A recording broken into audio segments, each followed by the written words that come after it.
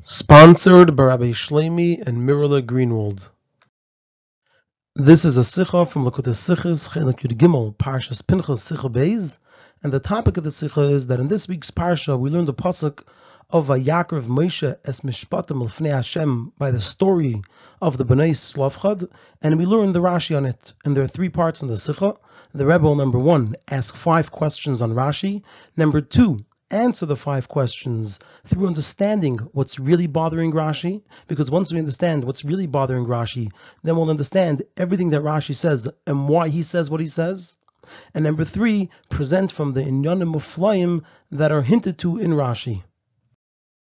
On the pasuk in our parsha that talks about how Moshe didn't know what the halacha was regarding the claim of the Bnei Slavchad, where it says Vayakrev Moshe es Mishpatim L'fnei Hashem, that Moshe brought their mishpat before Hashem. So Rashi quotes the words Vayakrev Moshe es Mishpatim, that Moshe brought their mishpat, and he explains as follows: Nis'alma halacha mimenu, the halacha was concealed, it became hidden from Moshe.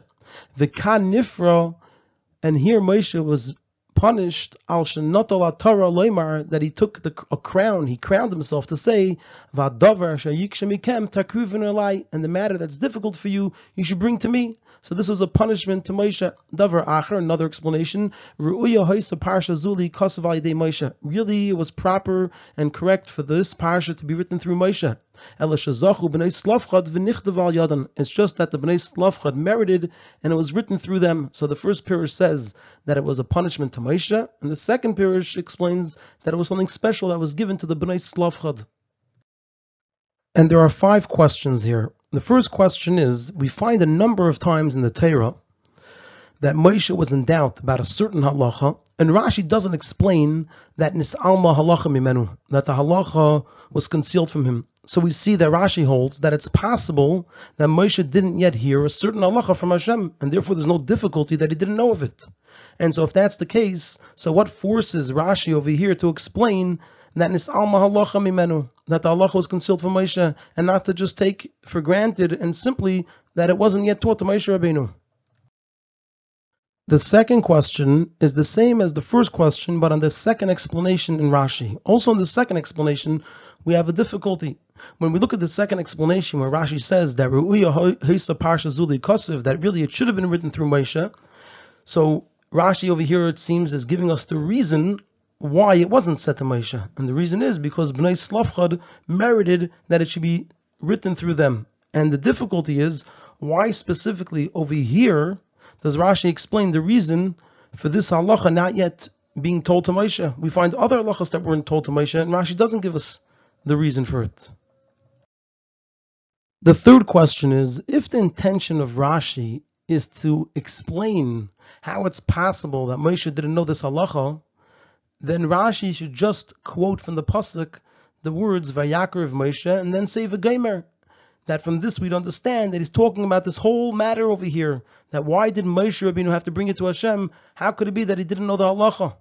And so the question is, why does Rashi quote also the words Es Mishpatan? He should have just wrote Vayakrev Moshe V'geimer, and we'd understand he's talking about this whole matter over here, this whole situation here that Moshe has to come to Hashem and he doesn't know the halacha.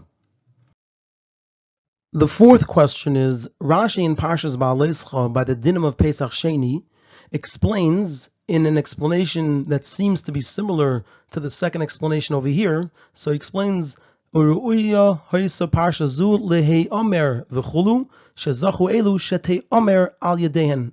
And so the question is, how come over here Rashi switches from Lehei Omer and Shetei Omer to Lehi Kasev and V'nichtava?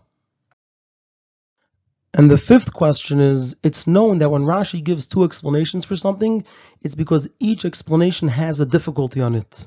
And the difficulty on the second explanation is greater than the difficulty on the first explanation, and that's why the first explanation is first, because it's the first and primary one, because the difficulty on it is not as great. And so the question over here is, what's the difficulty in each explanation, and in what way is the first explanation better?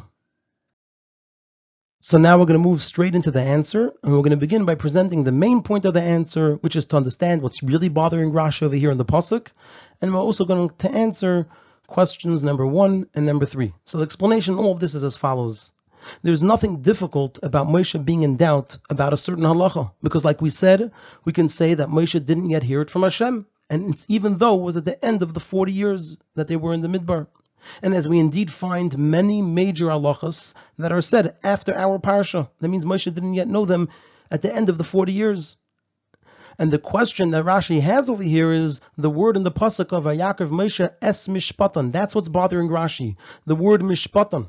And Rashi's question is, why does the Torah describe the matter here with the word mishpat and not with the more common word davar, which is used in such instances? And like Rashi says, in this Rashi itself, he quotes what Moshe said, which he was punished for, v'hadavar, not v'hamishpat, v'hadavar. So that's what's bothering Rashi here. What's bothering Rashi here is that the pasuk uses the word mishpat. Now, what's the problem with the word mishpat? The difference between the word davar and the word mishpat is that the word davar refers to and includes in it the whole matter. Everything that's involved, the claims, the discussion, the psak din, the final ruling, everything is included in the word davar. Whereas mishpat refers specifically to the psak din, the final ruling, the halacha of the whole matter.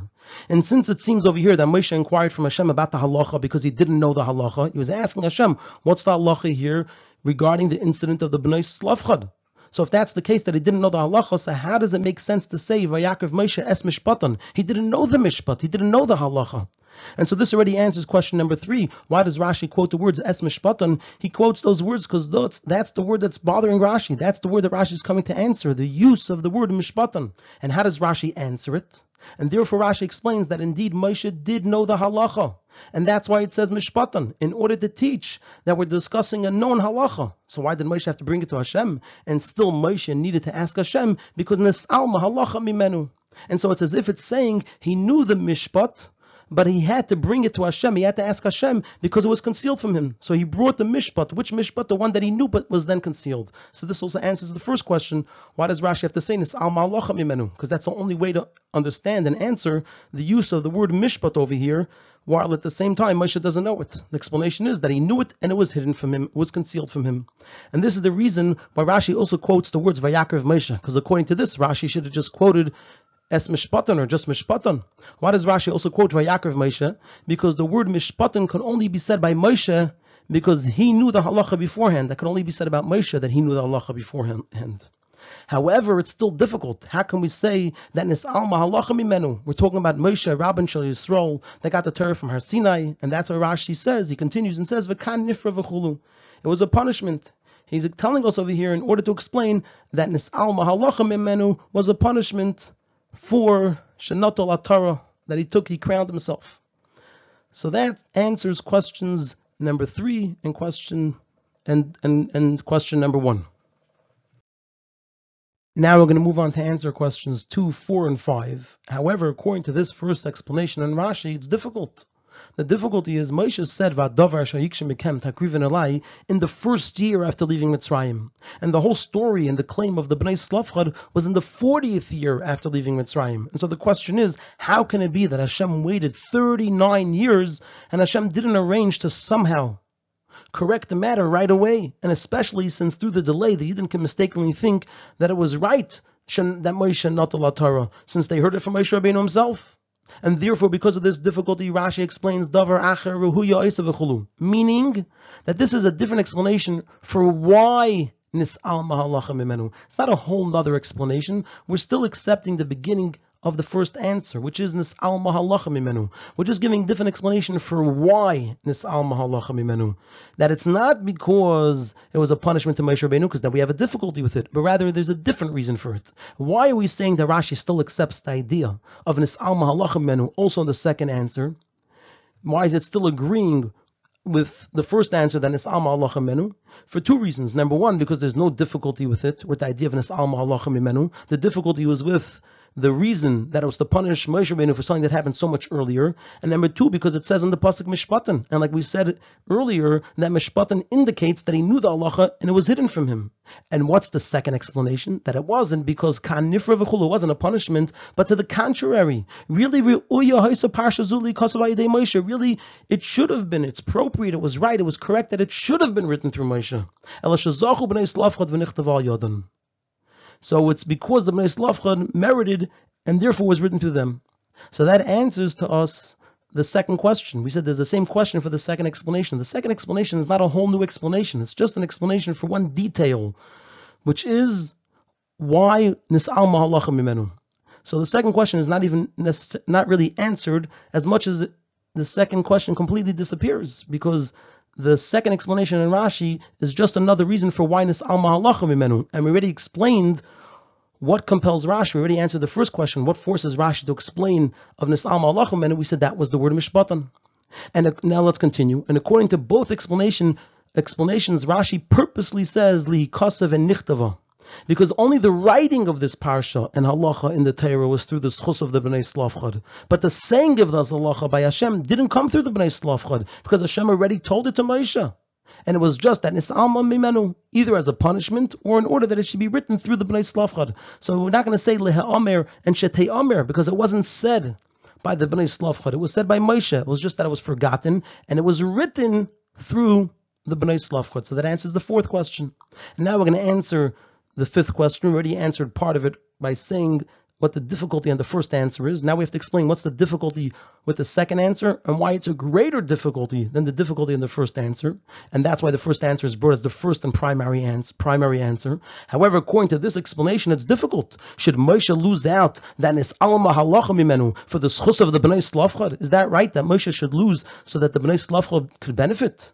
And therefore Rashi brings his first explanation, and even more so, he brings it as the main explanation, because this difficulty that Moshe Rabbeinu should lose out so that the Bnei Slavchad should benefit is a much greater difficulty than the difficulty on the first explanation of Rashi.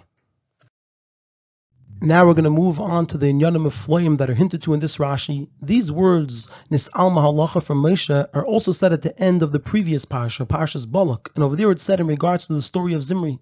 And we have to understand why in these two specific instances was nis'alma halacha mimenu. And the explanation according to halacha, and this explanation will sweeten the explanation of the pshat. We're going to talk about this idea of the concealing of the halacha. The concealing of the halacha from Moshe doesn't just affect Moshe, but rather it affects all the Yidden who are the receivers of the halacha from Moshe. The reason is because they don't know about this halacha until it's said a second time to Moshe, and he teaches it to them. So it also affects them. And furthermore, even afterwards, that Moshe Rabbeinu learns the halacha and tells it over to the Yidden, this is a halacha that had in it shichacha, it had in it forgetting, and it can be compared to a halacha that never had shichacha. Like Chazal say, migmar ba'tikta kasha mechadata, to learn something old which a person forgot is more difficult than learning something entirely new. And so it's understood that the concealing of the halacha is a deficiency in the transmission of the halacha from Moshe to the Yidden.